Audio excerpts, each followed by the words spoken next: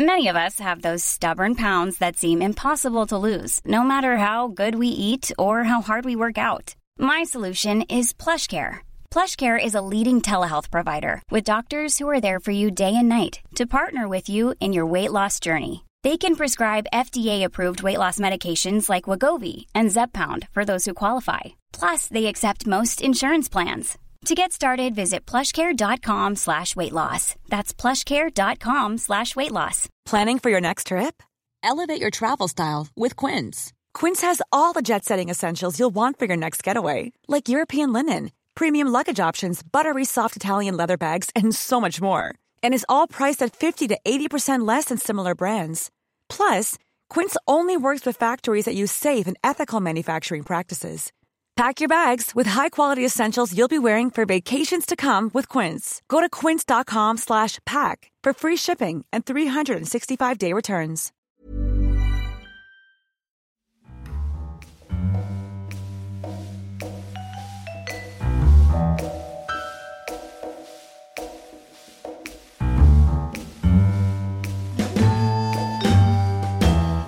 Hello and welcome to the Curzon Film Podcast. We have an absolutely bumper show today where we have not one but two interviews and all the usual pitches and Curzon Home Cinema recommends. There is only time for first names today. Hello to Sam. Hello. Hello to Ursi. Hello. I'm Harry. Let's move on with the pitches. Right, so we are talking about three different films today. So the pitch is as follows. If you could take three films and merge them to create one super film, what would that film be? Remember, you get extra marks for the title. And we're going to start with Ursi. No! Okay. No! So bad. Anyway, no, I'm good at pitching. So, my choice is going to be a little bit lowbrow, I have to say, but it's going to be a great film at the end. So I decided to merge 3 Nicolas Cage movies, because that's what they need. Someone's won the points. So I decided to go for Ghost Rider. Okay. Raising Arizona. Yep.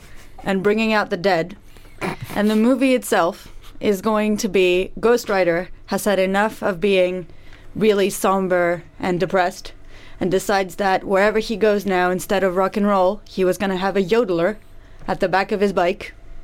And he was going to go out and go to orphanages all over the States and cheer up all the little kids. Until one time he decides to steal one. Oh. And then it becomes his sidekick to battle the ghosts that are hunting him. So do we approve of him stealing in this version of the film? Well, he's the Ghost Rider, so technically whatever we do, he's going to do whatever he wants. So, and just in case Nicolas Cage's agent is listening, is he going to get 3 separate checks still? Because he may or may not need the money according to certain reports. Well, I think after that, what was the movie that he did where the poster is him on a donkey looking for Osama bin Laden? I think after that movie, maybe he needs 3 separate checks. Maybe, yeah. Yeah, because that was not good. Okay, so... Yes, that exists. Wow. Why didn't you pitch that movie? Because it's already out. Somebody gave money. Excellent. So have you got a title for I this do. film? Okay, what's the title? Ghost Rider 3, Raising the Dead. Oh, well played. A lovely start. Sam, we're going to move on to you. Okay. So at the end of Die Hard, Hans Gruber falls out of a building and dies. Or does he? He fakes his... Well, it turns out he faked his death, guys, okay? And just went into retirement and has lived a quiet life up until now. So he's living in Florida, let's say. He runs a bar in Florida, Hans Gruber. Why in Florida? It's just where old people go in America to retire, isn't it? Okay. Yeah. Okay, I've got a big question, but I'm going to let you finish your pitch. Okay. Meanwhile, in an alternative dimension where wizards are real, Professor Snape has also faked his death and has gone into retirement, and he thinks he's done with the wizarding world. Okay, I've got another question regarding that, but I'll let you continue. He's done with the wizarding world, and he thinks the only way to sort of really relax is to go into a reality where there are no wizards. So he does that. But he's bored there being the only wizard. So he thinks, you know what, I'm just going to try and take this over. I'm going to try and take over the world. I'm a wizard. I can easily do it. And he does this. He clones himself. So there are many different Snapes now wizard Snapes trying to take over world. And Hans Gruber, he thinks, no, I'll sit this one out. Like, I'm retired. I can't get involved. He's getting too old for that stuff. He's getting too old, but I've just got to. I really need to do something. So he calls on his old nemesis, John McClane, to try and stop the Snapes. So the third film comes to play in the title. You ready? Yep. Die Hard 6, Rise of the Planet of the Snapes. Nice. Well played. Thank you. I don't have anything in my notes to respond to that, so we're going to leave that there. Okay, my one is really simple. I basically worked backwards. I found one word that links them all, and then created a plot around that. So the word that links them all is iron. We have Iron Giant, the fantastic cartoon that is still fantastic. We have Iron Man, Tony Stark himself. We have the Iron Lady, Margaret Thatcher. This film creates one giant iron billionaire prime minister, the Iron Giant Man Lady. The twist is it tries to take over the whole world. The world, and the only thing that can stop it are Labour backbenchers. Mickey Rourke. I voted for him, I remember that. And itself. Because the Iron Giant doesn't really have like a nemesis. It's sort of nemesis is itself. So then somehow the Labour backbenchers, Mickey Rourke, have their own Iron Giant. and maybe Sir Ben Kingsley, if we can get him. Sir Ben, why not? Sir Ben, maybe they have to convince the Iron Man Lady to not take over the world and just take over Britain. I have a question. Okay. Is the Iron Giant Man Lady married to Jim Broadbent in this scenario as well? I think the first thing that happens is it's about 25 minutes of a divorce scene between Broadbent. I was hoping they'd just squash him. That's how it ultimately ends, Right, and okay. And that's why the Iron Giant Man Lady is so furious. Yeah. Because it turns out if you kill your spouse, you don't get any of the money. Loophole. So it's a really difficult time Yeah. for this giant being. Well, Impressive. I have no questions. That all makes sense to me. Okay, lovely. I think I want to see the Nicolas Cage trio of films. I want I Iron want to Man see Lady. Snakes. You want- I want Oh. to see Snakes. We all vote for each other. we'll- That's nice, Let's isn't it? deciding vote. As host, do I get the deciding vote? I guess so, yeah. Yeah. Well, I'm Well. obviously going to go for the one I voted for. There you So Ursi wins the points. There we go. Yay! Weinstein's I'm coming! It's a Democracy. it's a crooked system. It is. Anyway, Crooked Harry. The majority have won. Lovely. Before we get into the first review of the day, let me just tell you what we have coming up. So we have the documentary I Am Not Your Negro, where I have interviewed the director Raoul Peck, and there will be a review from me and Ursi. We then have a new film called Raw, which Sam interviewed the director and will also be reviewing. We will also be previewing the new Pablo Larraín film Neruda, and talking about some of the films on his collection on Curzon Home Cinema. So a lot of great stuff coming up. Excellent. So first up, we have I Am Not Your Negro, a documentary that revolves around Medgar Evers, Malcolm X, Martin Luther King, and their assassinations, all through the narrative voice of James Baldwin. I was fortunate enough to interview the director Raoul Peck the other day. Apologies, the audio might not be fantastic on this clip. But please bear with it. He was a really interesting guy and gave some really good insights into his view of James Baldwin, the film, and sort of how it came about. So enjoy that.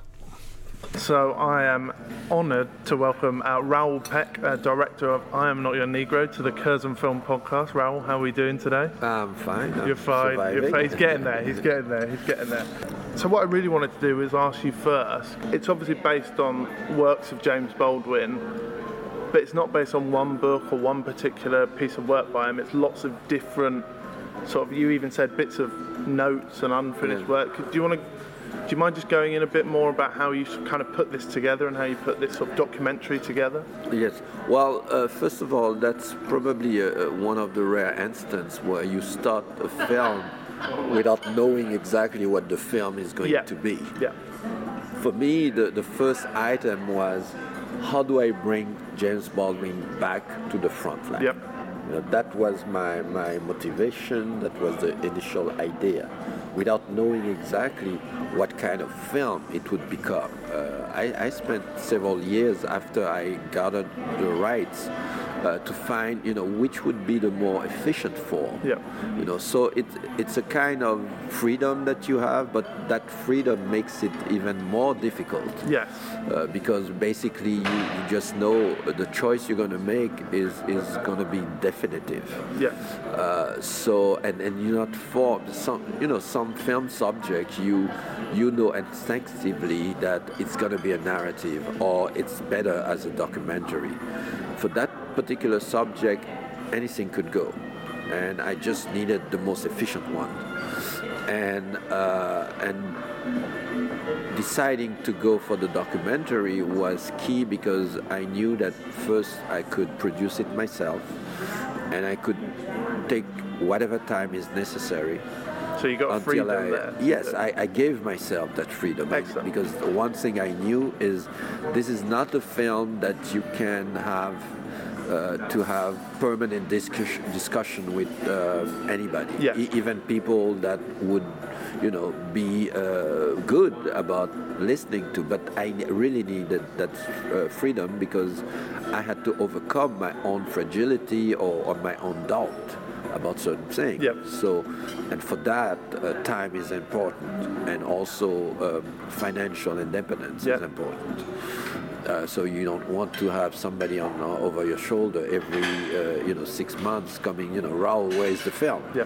And then you have to carry on to make sure you finish the film when the film itself is not finished. Yes. Yeah. So I try to protect myself of all those possible threat or pressure. Okay. And then I slowly find the form. It took time until I got my hands on those 30 pages of manuscript, of notes on Remember This House. Yeah. If I had rushed into making a narrative like I wanted, or a sort of mixed form like I wanted at some point, I would not have made the film the way I made it. Yeah. So time was in the essence, and and then I had through those pages I had a very genuine, organic entry to Baldwin's mind. Yes. Basically, a book that was not written. Yeah. And so you, as a filmmaker, you are going after that book, and you have to piece that book together. And it's an incredible adventure. Yeah, it must be. But I could also claim that because I felt that I knew Baldwin very profoundly. He was part of my life, basically all my adult life. Yes. I read him very early on.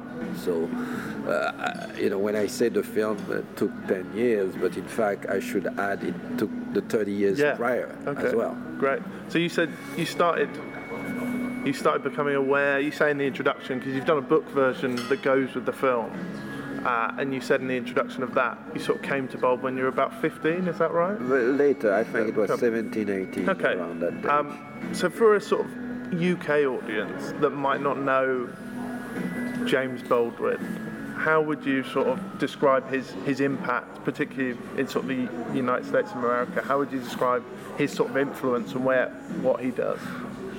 Well, first of all, I would say they should read James Baldwin. Yeah, I'd agree with that. That's the first thing. And I would recommend to read The Fire Next Time as an incredible book. People know now better Ta-Nehisi Coates, Yep. who have written a similar book. But the Fire Next Time is for me was a very important book for Yep. me to read as a young man.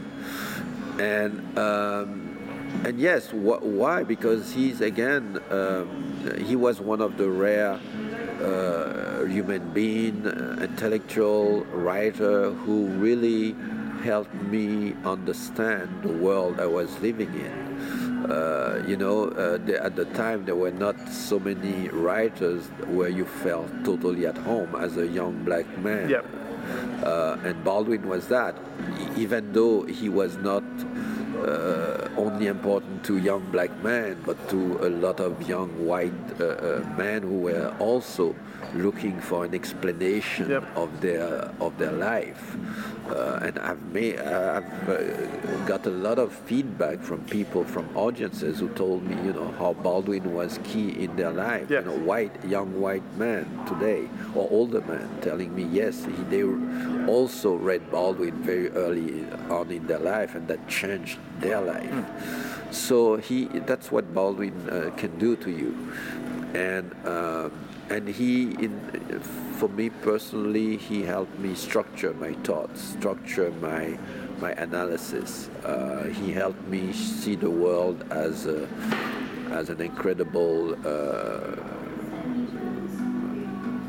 I would say not mystery, but miracle. Okay. With all its contradiction. Yeah. There is a sentence I like where he said, every human being is a miracle, and I try to respect and love that miracle that they are, and at the same time to protect myself from the monsters they have become. Yeah. Okay. So this tells you everything about Baldwin's Yeah. philosophy. Yeah. And that's how I try to live my life, through that philosophical motto, Right, because he talks about, I'm going to find, he says about Malcolm X during, and it's in the actual film. He says, this is a part of the quote. He said he tells them that they really exist. Yes. Do you find the same with James Baldwin? Do you find James Baldwin almost has that message for you about existing in your place in the world? Oh yes, Baldwin he has a way to speak to you, whether you are an intellectual or you are a worker or a woman or somebody with not a lot of education, because he finds the word that goes right through your minds and your heart at the same time. Yeah. He speaks to both, and you get that because he speaks from his own experience. He takes himself as the element of analysis. Yeah. It tells you about his own judgment about what he went through or what his family went through. So he's very convincing. Yeah. And there are not many people who can, use language the way he does it. For a young 14-year-old preacher, because he was a preacher at 14, to be able to talk to adults about their soul, about their questions, about their fear of life. To have done that when you were 14, just armed with the Bible, the New Testament is incredible. Yeah. And I think that changed his life, and that's why he is able to change ours today. And the incredible thing is, those things that at the time in the 60s when I read them were incredible, is that today they are still incredible. Yes, yeah. That's the most weirdest aspect of it. These words did not grow old. They became even more relevant today. It's about every human being has to be responsible for its own life. We can't go on like this and thinking that, well, I cannot do anything about my situation, whether I'm privileged or not. No, you have to find your place in your society and defend what you think is right to defend. And Baldwin just give you the whole analysis, put it on the table, and ask you, now it's your job. Whether or not you react to it, this is your responsibility. But you cannot say that you don't know anymore. Yeah. You can't pretend that you don't know, there is nothing to do, or it's not your fault. We are all involved in that one history. Yeah. We are part of that unique history. There are not a multiply of history. Everything is linked. Whatever we do here in Europe or in London is linked to whatever we have done in the past, or whatever we are doing right now in the Middle East, to take one example. Everything is linked. Our societies are linked. Yeah, it's not separate. We're not all separate. Exactly. We're one sort of world. So everything that happened have consequences, and we need to see those consequences, and maybe try to make it better.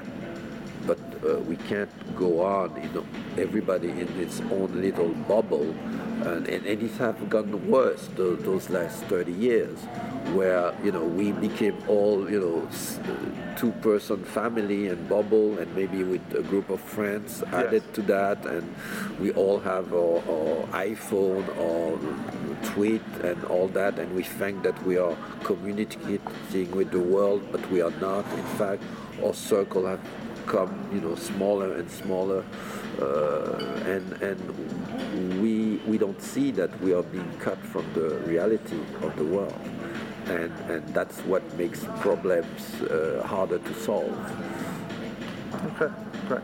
And in terms of I just want to go slightly towards the narrative of the film, because I guess the main sort of narrative, or what seems to be the central part of the film is the assassinations of Martin Luther King, Malcolm X, and Medgar Evers. Now, I think probably everyone in the UK has definitely heard of Martin Luther King and definitely heard of Malcolm X.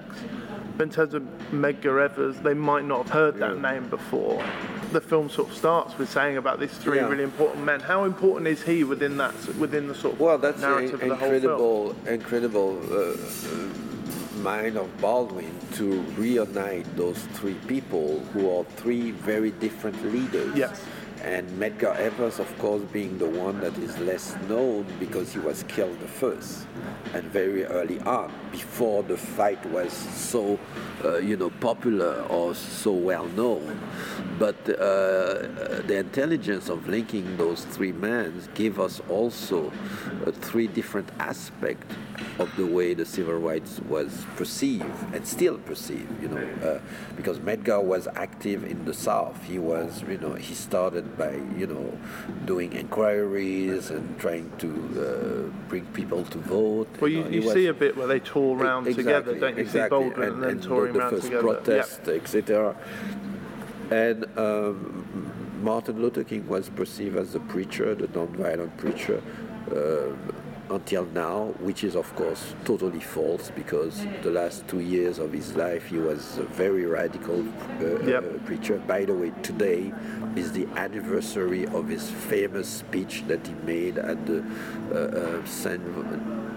John the Divine in New York against the Vietnam War, where he said very strong words against the war and against poverty and the fact that the war was draining money from the country that they really needed, and they were killing people elsewhere.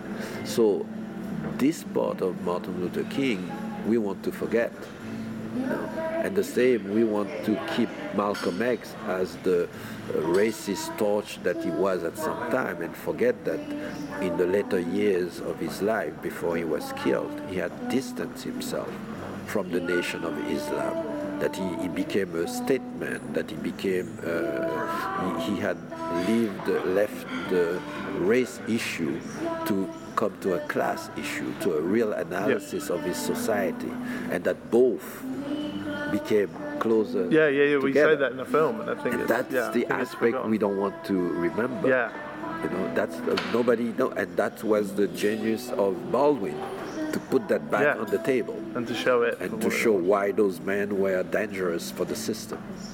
All right, fascinating. Thank you. That's all we've got time for. All right. But thanks a lot for joining us today. Well, thank you. Thank you. Cheers. Thank you. Excellent. So that was Raoul Peck talking to me just a few days ago. And let's jump straight in to the review, I guess. So, Ursu, what were your initial thoughts when you watched this? I've studied the civil rights movement mostly in school and university, like a lot of people might have, and I recently saw as well the Oscar-winning documentary O.J. Made in America as well. This was Oscar nominated as well. This was, yeah. And this, I'm Not Your Negro, is a completely different kettle of fish, in my opinion, because James Baldwin is credited as the writer, but obviously did not contribute to this documentary physically. So they took his unfinished manuscript, Remember This House, and they layered his prose over clips of different phases of the American history with regards to race relations and slavery. And I thought it was one of the most interesting films. I can't even describe it as a proper documentary because I don't think it actually tries to be a documentary. I think it tries to be a feature film, really.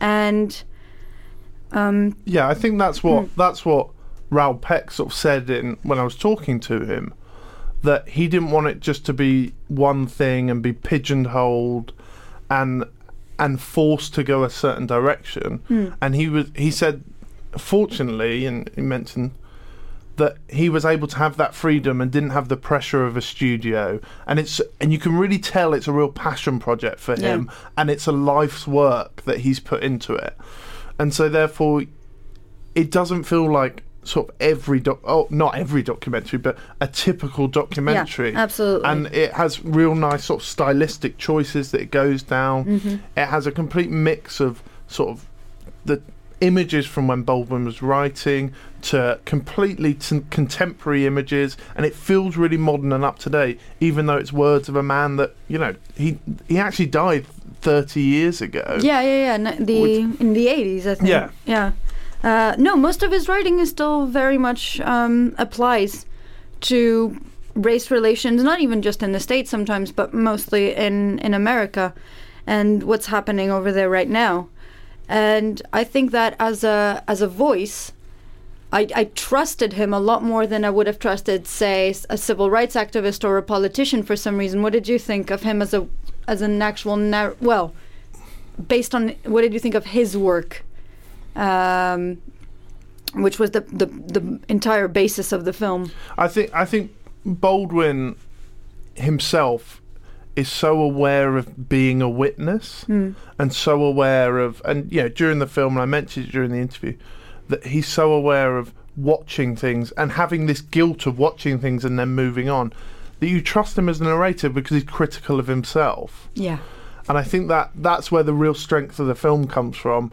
Baldwin is so aware of his position in the world and his position of where he is, and so passionate about where he wants to go. And he's so articulate during the film.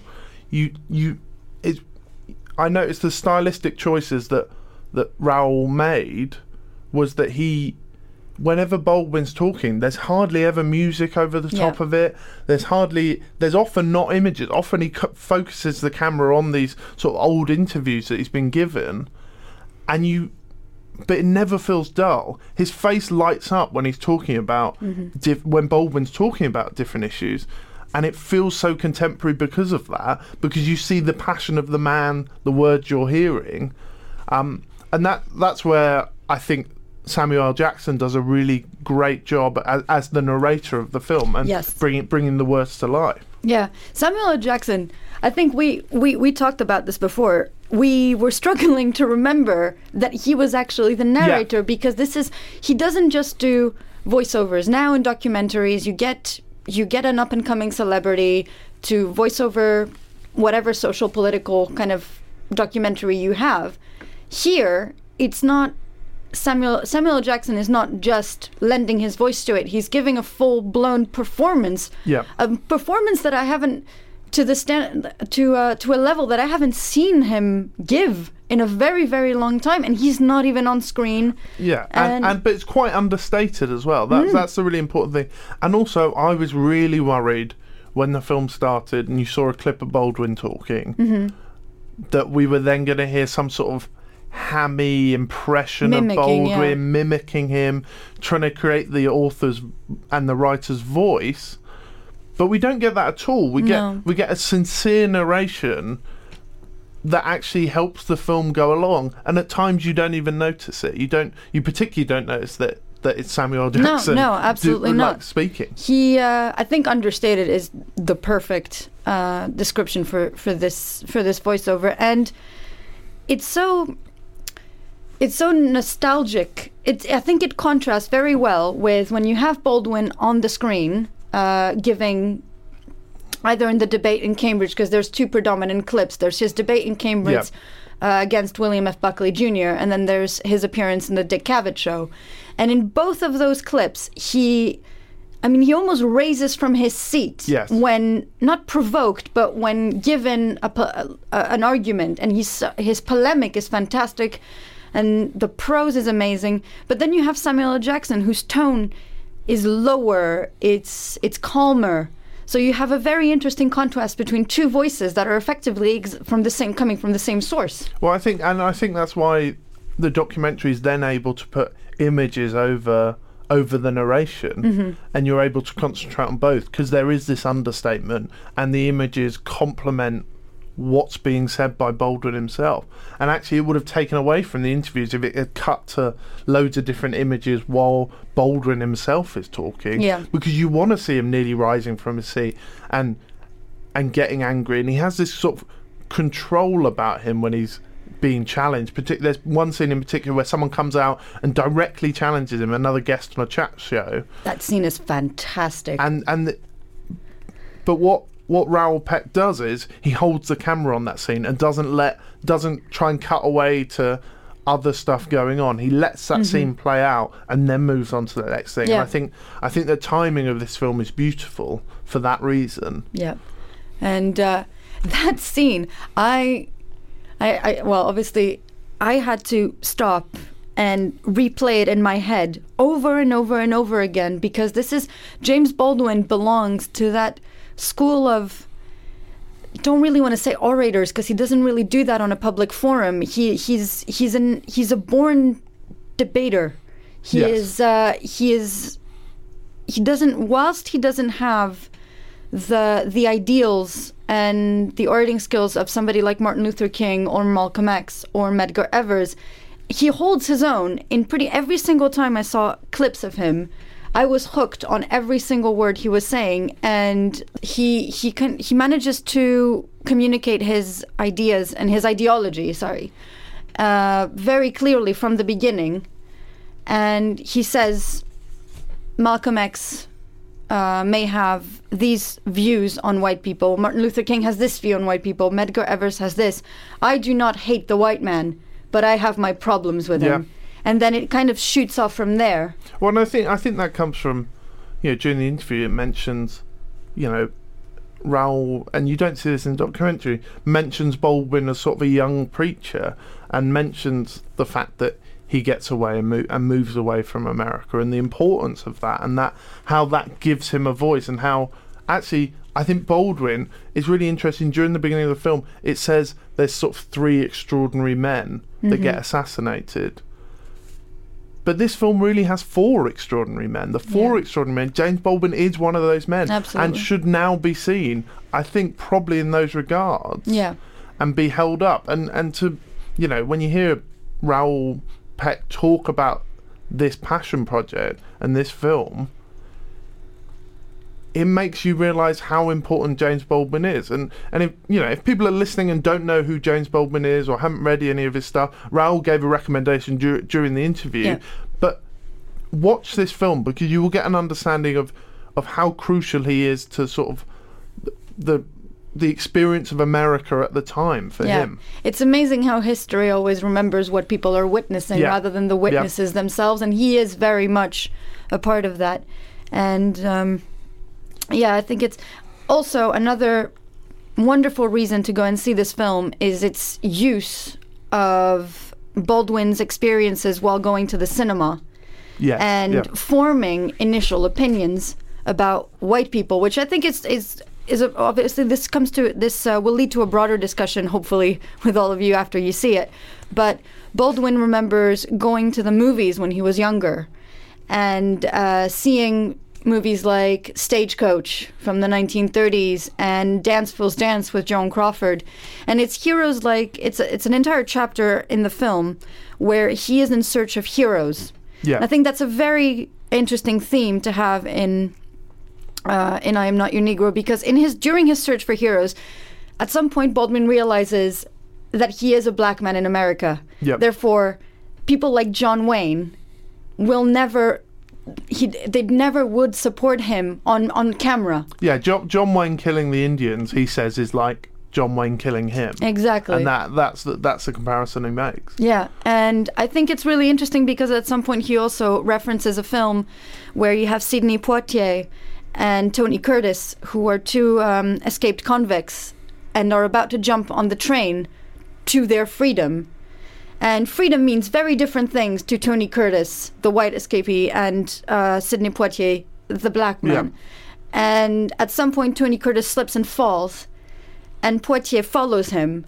And in that tiny scene of that film, all of a sudden, Baldwin goes, white people were cheering for Sidney Poitier for going after Curtis.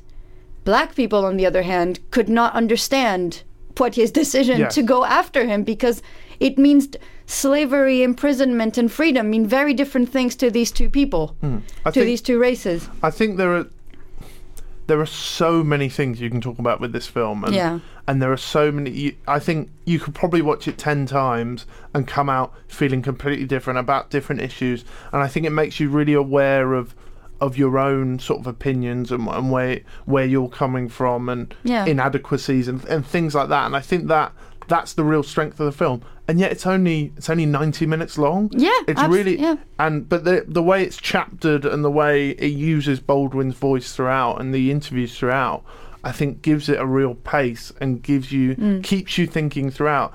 That at the end of the film, I sat there for about 10-15 minutes and couldn't move because I had so many thoughts going on in my head. I thought, well, there's this.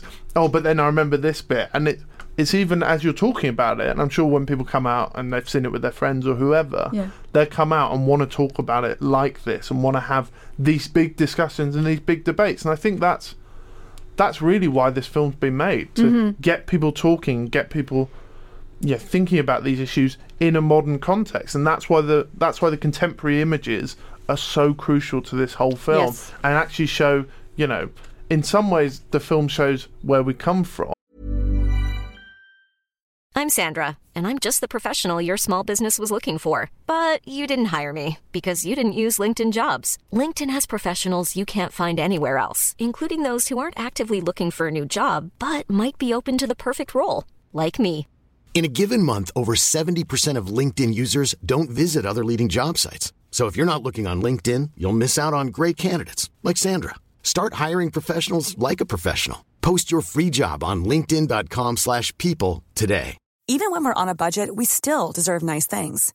Quince is a place to scoop up stunning high-end goods for 50 to 80% less than similar brands.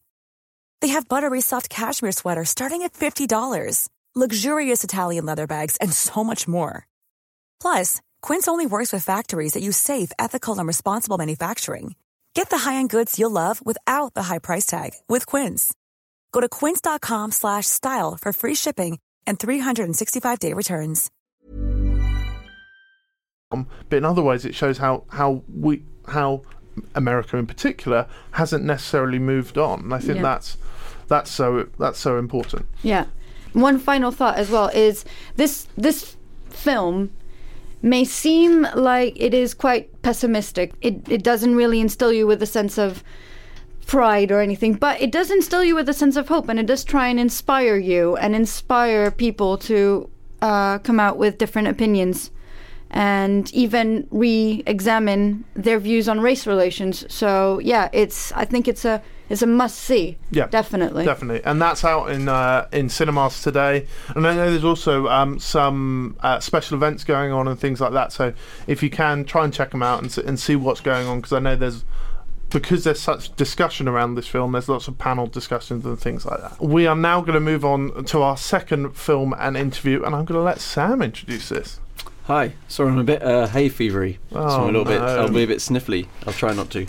So Raw is a new French, we use the word horror, but we'll talk more about why that might not be the best word to use in a bit. It's a new film by French director Julia Ducournau, very early in her career, and this is about a young vegetarian called Justine, who goes to veterinary university in France, where after a kind of really brutal sort of hazing ritual, where the students are forced to eat raw animal meat, she develops a taste for meat for the first time in her life, and eventually moves on to things other than animals.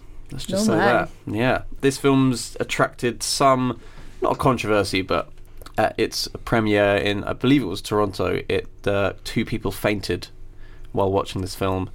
So it's kind of garnered this sort of word of mouth that this is the film that people are fainting while watching. And I spoke to the writer and director, Julia Ducournau, a few weeks ago in London, and we talked about whether the film is a horror film or not. We talked about this whole narrative about people fainting and watching it, amongst many other things. So enjoy. Okay, and we're now delighted to be joined by writer and director of Raw, Julia Ducournau. Thank you for joining us. Thank you.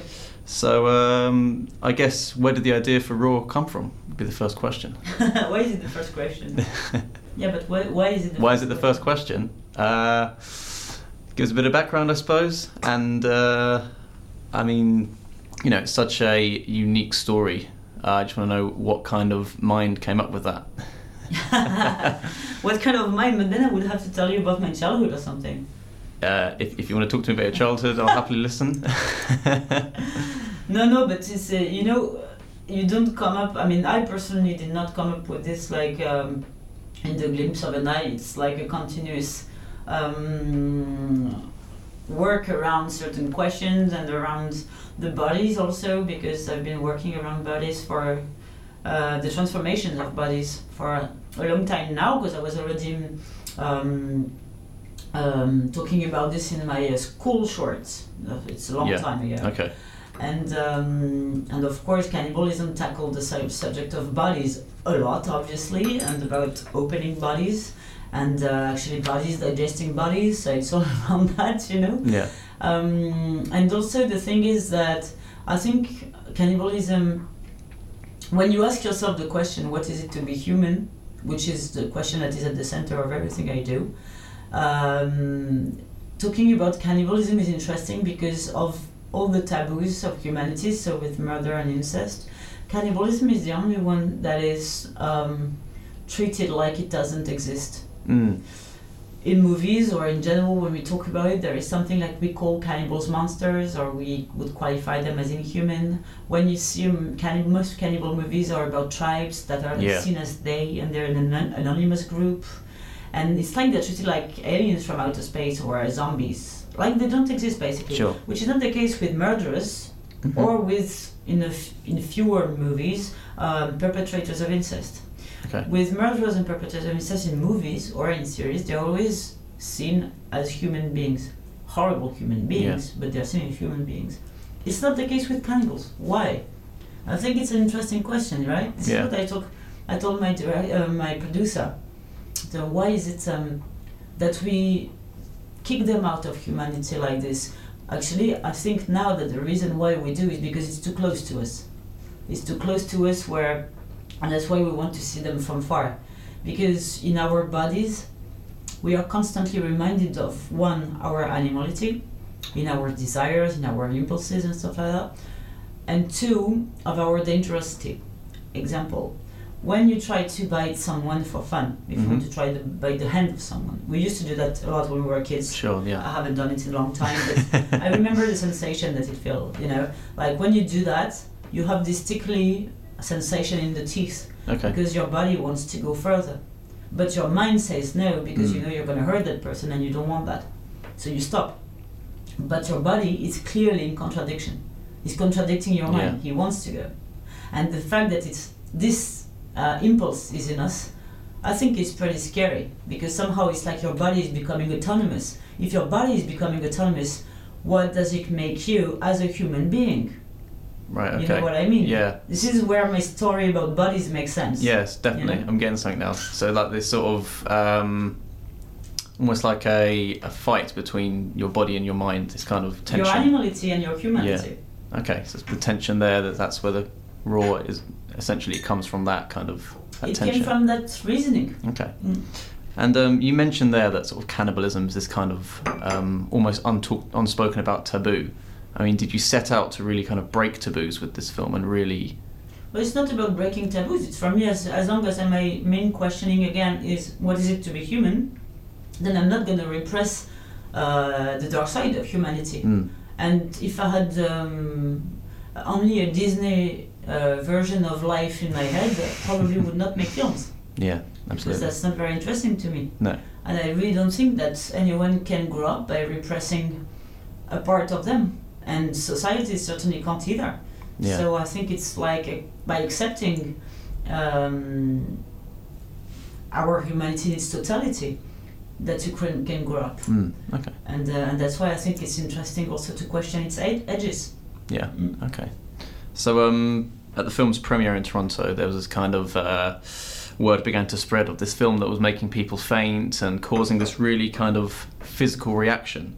I mean, what were your thoughts on that when you started to hear these kind of rumours and the way the film's being talked about, that it's kind of having this physical effect on people? Many things. One, the thing with the two people who fainted is true, because I say it because people think it was planted, but it was not. I was there. What became something else is afterwards. Afterwards, it snowballed on the internet that my movie was like the goriest movie ever made. Which is amazing, because clearly people who write this have never seen a movie in their lives, because I can at least cite at least 100 movies that are gorier than mine. And that it was, so, the whole barf bag thing. And like, honestly, for me, it's, as a director, there is something that's a bit heartbreaking there, because it doesn't do justice to my movie. My movie is really not a bar fest, it's not a torture porn, it's not a shocker. There are 3 scenes that are hard to watch, so being reduced to a bar fest is a bit, Yeah. So I don't think that all publicity is good publicity. I really don't think that. But that again, as a director, I'm saying this. So that's my reaction. And the second thing is that I think it's a shame, because some people might be scared to go see the movie where they actually could handle it. Yeah. And actually, I've met a lot of people from audiences after Q&As telling me I was afraid to see it, but actually I really loved the movie. I really did not expect that, and I completely watched everything. Yeah. So and other people who actually want to see a torture porn and to see a gore fest are going to be disappointed, because this is what my movie is not. Certainly. Okay. So no one wins. No. And so the film's lead actress, Garance Millier, you've worked with her before. Can you repeat her name just for me?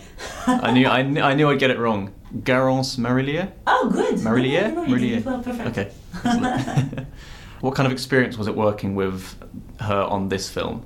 With someone you've known for so long now. With Garance, we know each other very well. Okay.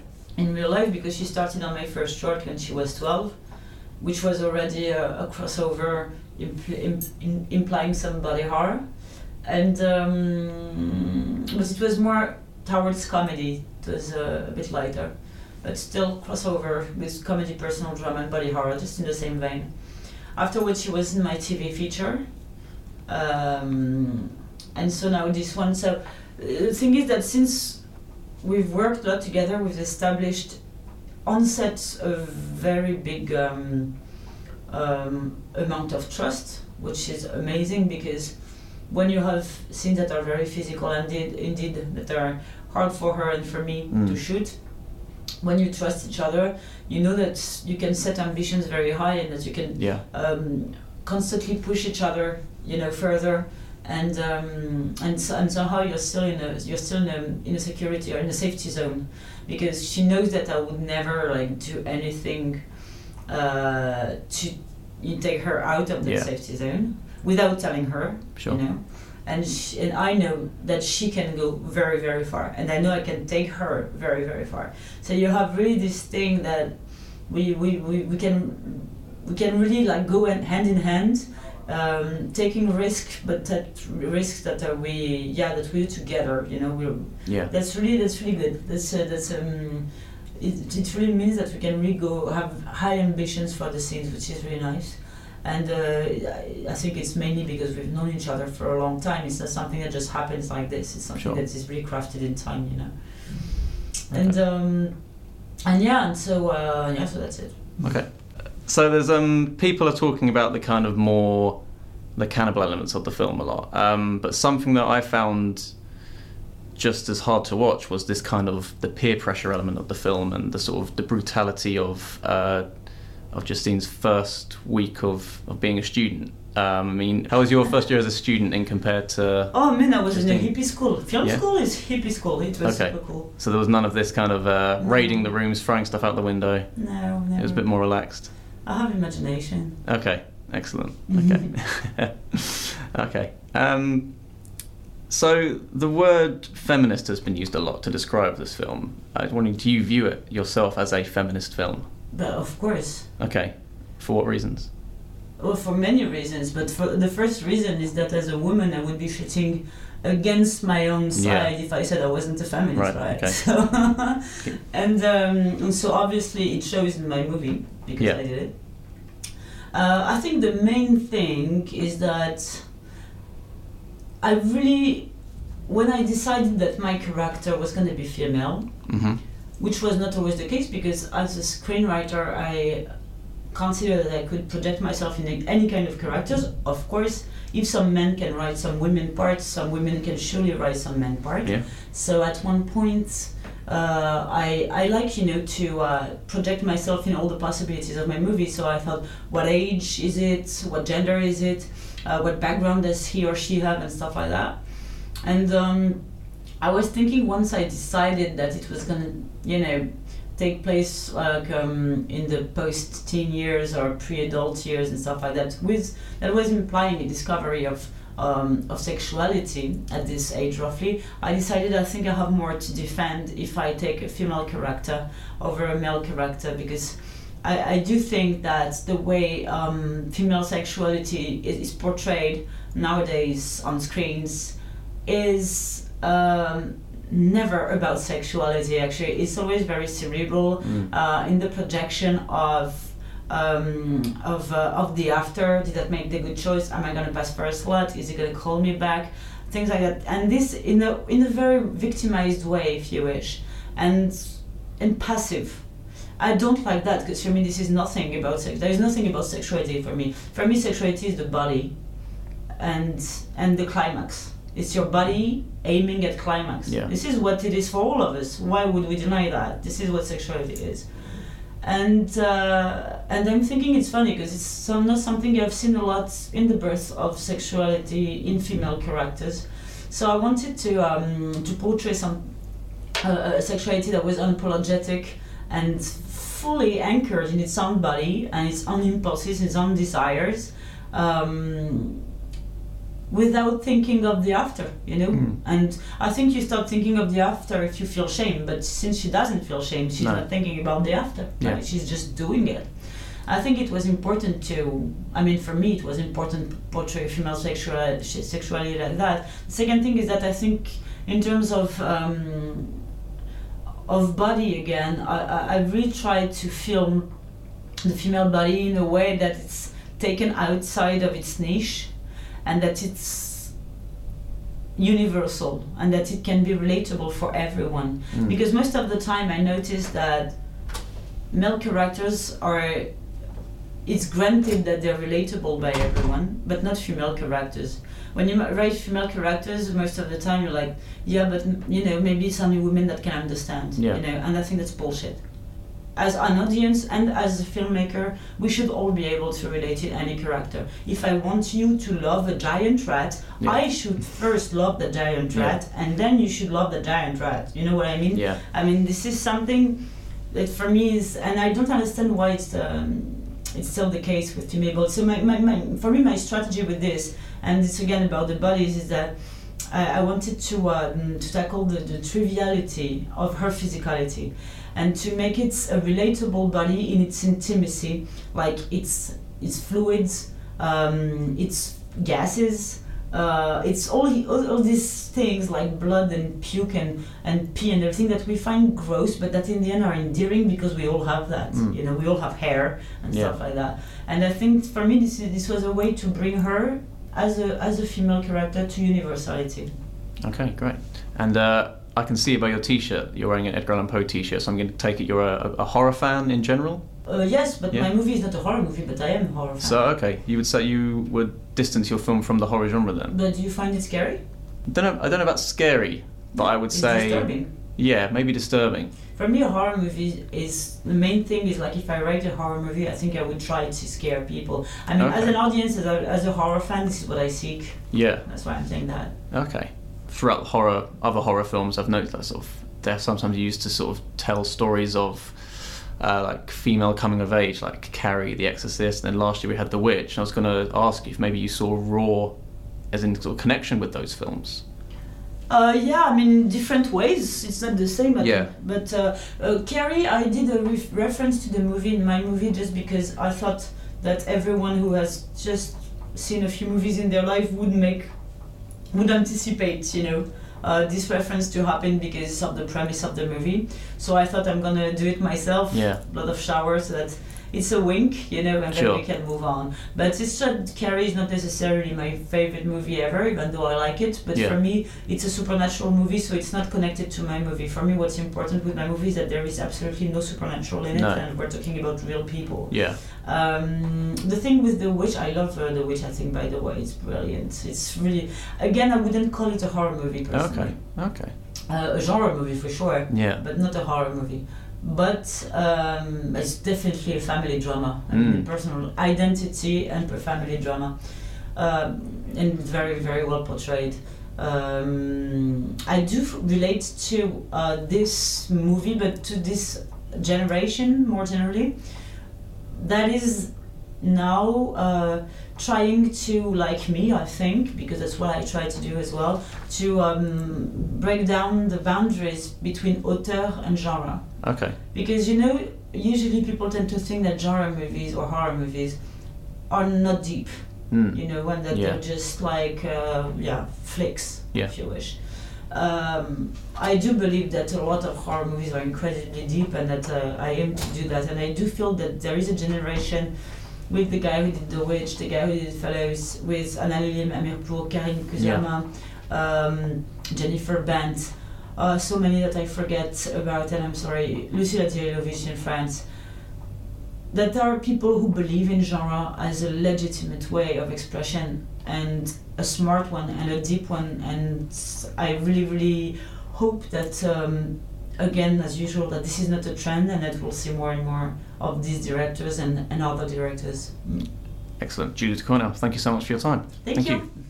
Okay. Something really interesting she said in the interview was that she didn't consider Raw a horror film because it's not, for her, she said, it's not supernatural, there are no jump scares, and the sort of gory aspects and the cannibal aspects aren't there to be sensationalized.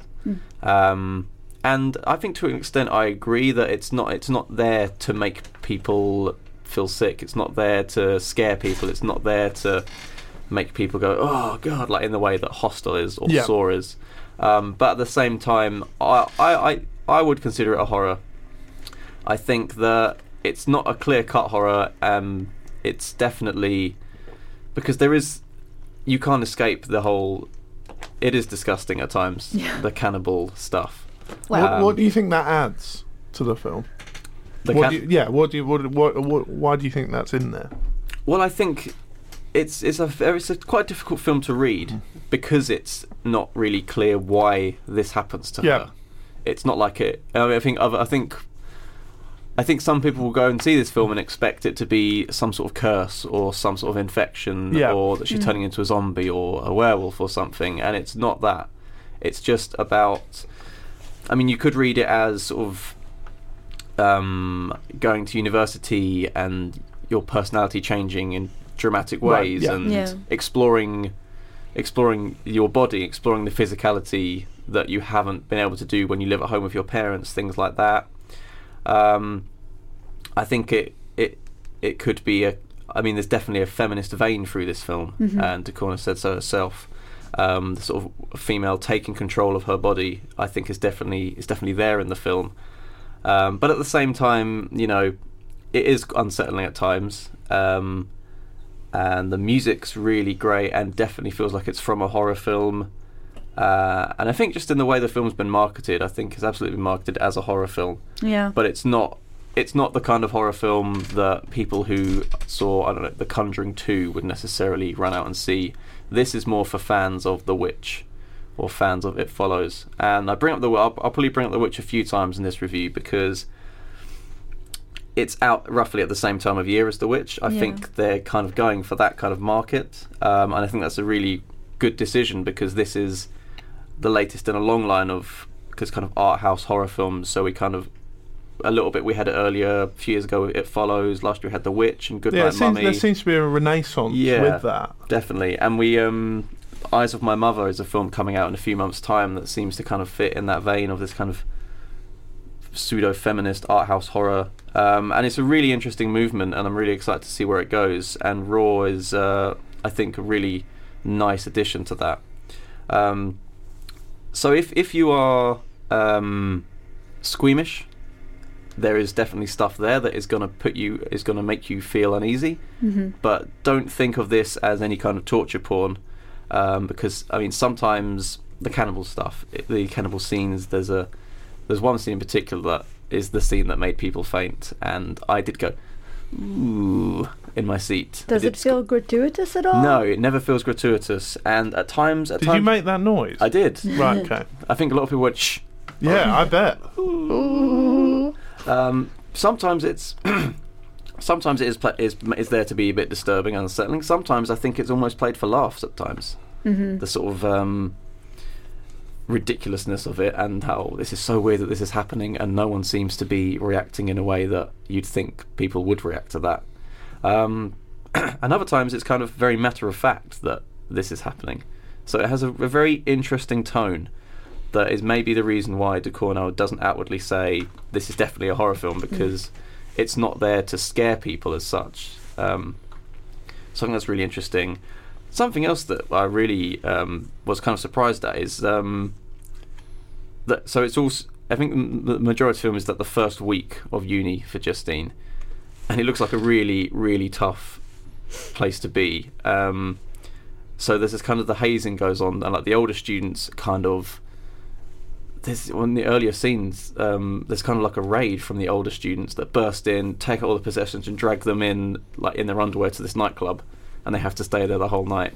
And just things like that happen, and it's kind of like, you know, you hear these legendary stories about sports teams. What are they called? The initiations. Yeah, it's playing with that. And Sam, you know. We did initiations when the podcast first started. We had to sit in the radio studio and review every Nicolas Cage film. Including, what was the latest one, Ursi? You know what? I do not know the title, but I'm going straight to HMV. Let's not mention it. Let's not mention it. He doesn't want to. I mean, it is slightly exaggerated, that hazing stuff, but it definitely rang true from the stories I've read and the things I've seen, and it is quite horrible. And because she's a slightly shyer girl, she doesn't really like going out so much, the lead character. So that the horror almost comes from that as much as it does the cannibal stuff for me. And in a way, her turning into sort of a cannibal is almost her empowering herself against this kind of wave of peer pressure. So the lead actress is Garance Merlier. I think I've pronounced that right. She's absolutely fantastic, and she's pretty much not just in every scene, but almost in every single shot, in the way that sort of Mia Farrow in Rosemary's Baby is in every single corner of that film. That's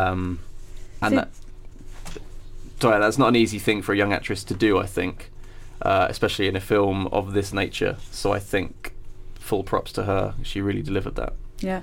This, as you were reviewing this film, I had so many titles pop into my head. So this movie does borrow a lot from classic horror cinema, because I had in my head Repulsion, for example, and Rosemary's Baby. And then I had really classic French horror film cinema in my head, like Jacques Tourneur's The Cat People, where a woman actually turns into a panther. And does Raw borrow from these kind of traditions? I think not quite. Okay. I think, as Ducournau said in the interview, for her it's not necessarily a horror film as such. But like I said, for me, there are times when I felt like I was watching a horror film, so it's a difficult thing to... Yeah. But yeah, I definitely get... repulsion was definitely there for me. And there's even there's sort of Ginger Snaps. Have you seen Ginger Excellent. Snaps? Yeah. Are they sisters in Ginger Snaps? They are, yeah. Werewolves, yeah. And there's a really interesting relationship between the lead character and her sister in the film that reminded me a lot of Ginger Snaps.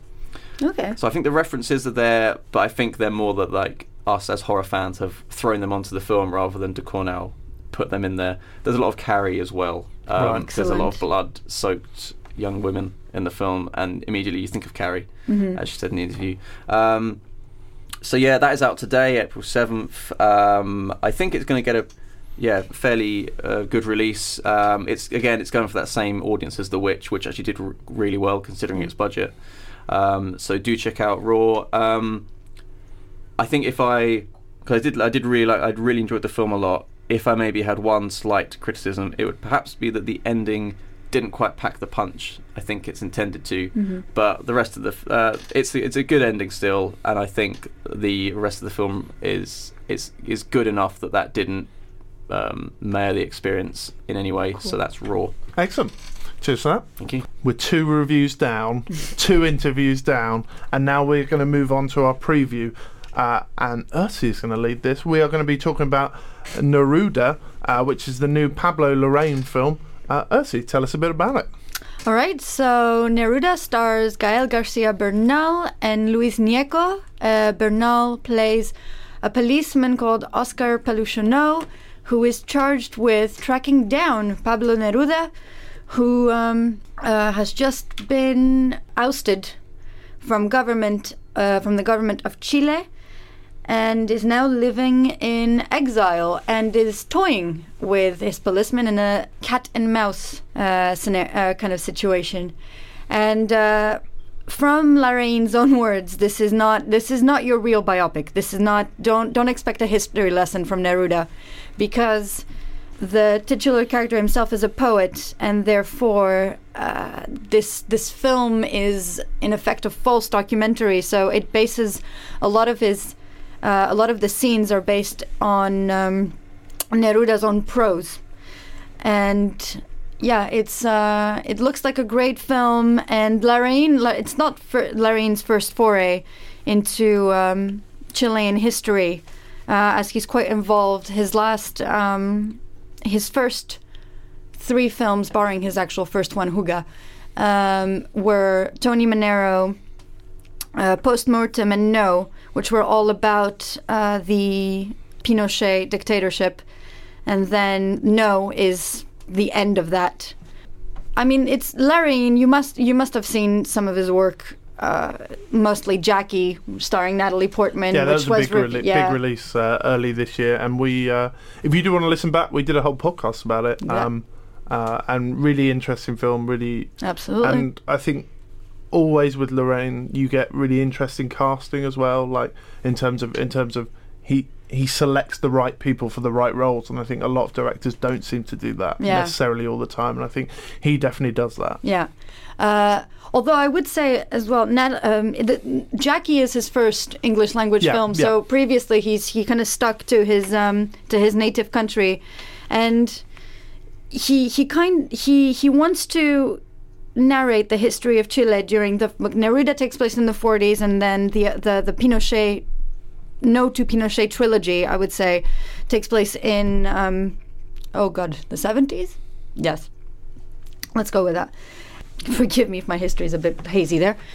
And so he wants to present the history of his country in a kind of novel and really interesting way. And I think Neruda is definitely a good addition to this objective, being a biopic that's based on poetry rather than historical fact. So yeah, it's on Curzon Home Cinema as of today, and I thoroughly recommend it. Lovely. So that's Neruda, as Ursi said. It's out on Curzon Home Cinema today. Please do check it out. Curzon Home Cinema recommends. What have we got this week? Well, there's the Pablo Larraín collection. So this has Fuga, Tony Manero, Post Mortem, No, Gloria, The Club, Nasty Baby, and Neruda. That is a lot. That's a lot. Yeah, check through his back catalogue. His next film, by the way, is a drama called The True American, starring Tom Hardy, about Islamophobia following 9/11. Oh, is he confirmed to do that now? Yeah, according to right. an online source. I didn't know that he was signed up to that. Yeah, it was originally Catherine Bigelow. That's great. But Tom Hardy's stayed with it. Tom Hardy's been attached to this since 2014. Okay, but someone else has. And now, Pablo Larraín is tackling that. And I think it's quite interesting that he's so after he did Jackie, and now he's doing this. He's kind of really going through the Americana, American political scene, but hopefully not just doing the kind of America stuff we've seen for filmmakers. Well, I think interestingly with Jackie, it's interesting comparing it to something like I Am Not Your Negro in terms of Raoul Peck moved away from America. He was not originally from America, the director, and then came back and moved away and then came back. And I think it's interesting having these perspective of sort of American people, particularly with Jackie being such an iconic image and an iconic woman, and sort of an American sweetheart in many ways.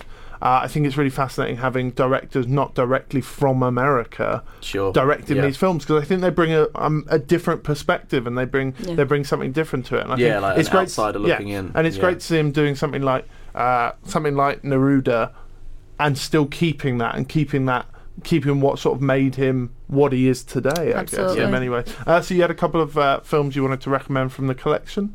From the collection, so Tony Manero is an excellent introduction to Larraín's filmmaking. I find it's about a man in the middle of the Pinochet dictatorship who competes in Tony Manero lookalike contests. So a lot of Bee Gees in the middle of the Pinochet dictatorship, which is a very unsettling sight.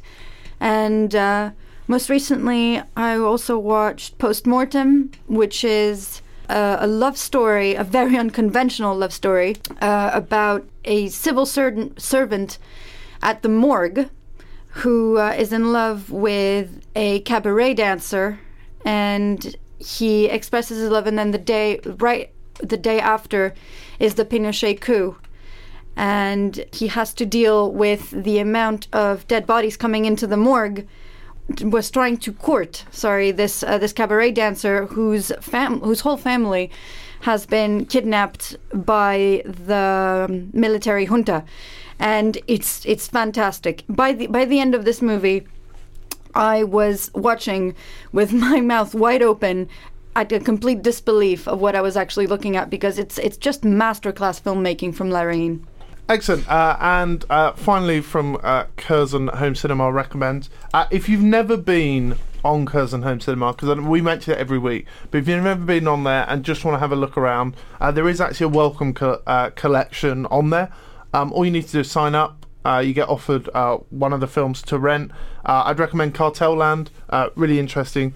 Give it a watch. Try Home Cinema. You can try it on laptops, smart TVs. I think you can probably tablets. You can probably even get it on your phone, I imagine. So yeah, definitely try out Curzon Home Cinema. See what it's like. This week in cinemas, we've got Terence Davis's new film, A Quiet Passion, surrounding Emily Dickinson, and it stars Cynthia Nixon in maybe a career changing role. I didn't even recognise her. The Miranda, she was from Sex and the City. She was Miranda from Sex and the City. Yeah. Thanks for clearing that up, Sam. I'll also quickly plug on Curzon Home Cinema. Graduation is up there, and in last week's podcast, we had an interview with the film's writer, director, and producer Christian Mungju. So do check that out. It's Graduation. Listen back to that as well. It's really interesting. Excellent. So that is all we have time for from this absolutely That's all? Really? That's all we've got time for from that. Absolutely. It's got dark outside since we've been recording. It's goodbye from first name only Sam. Goodbye first name only Harry. It's goodbye from first name only Ursi. Goodbye to both of you. And it's goodbye from me. Goodbye.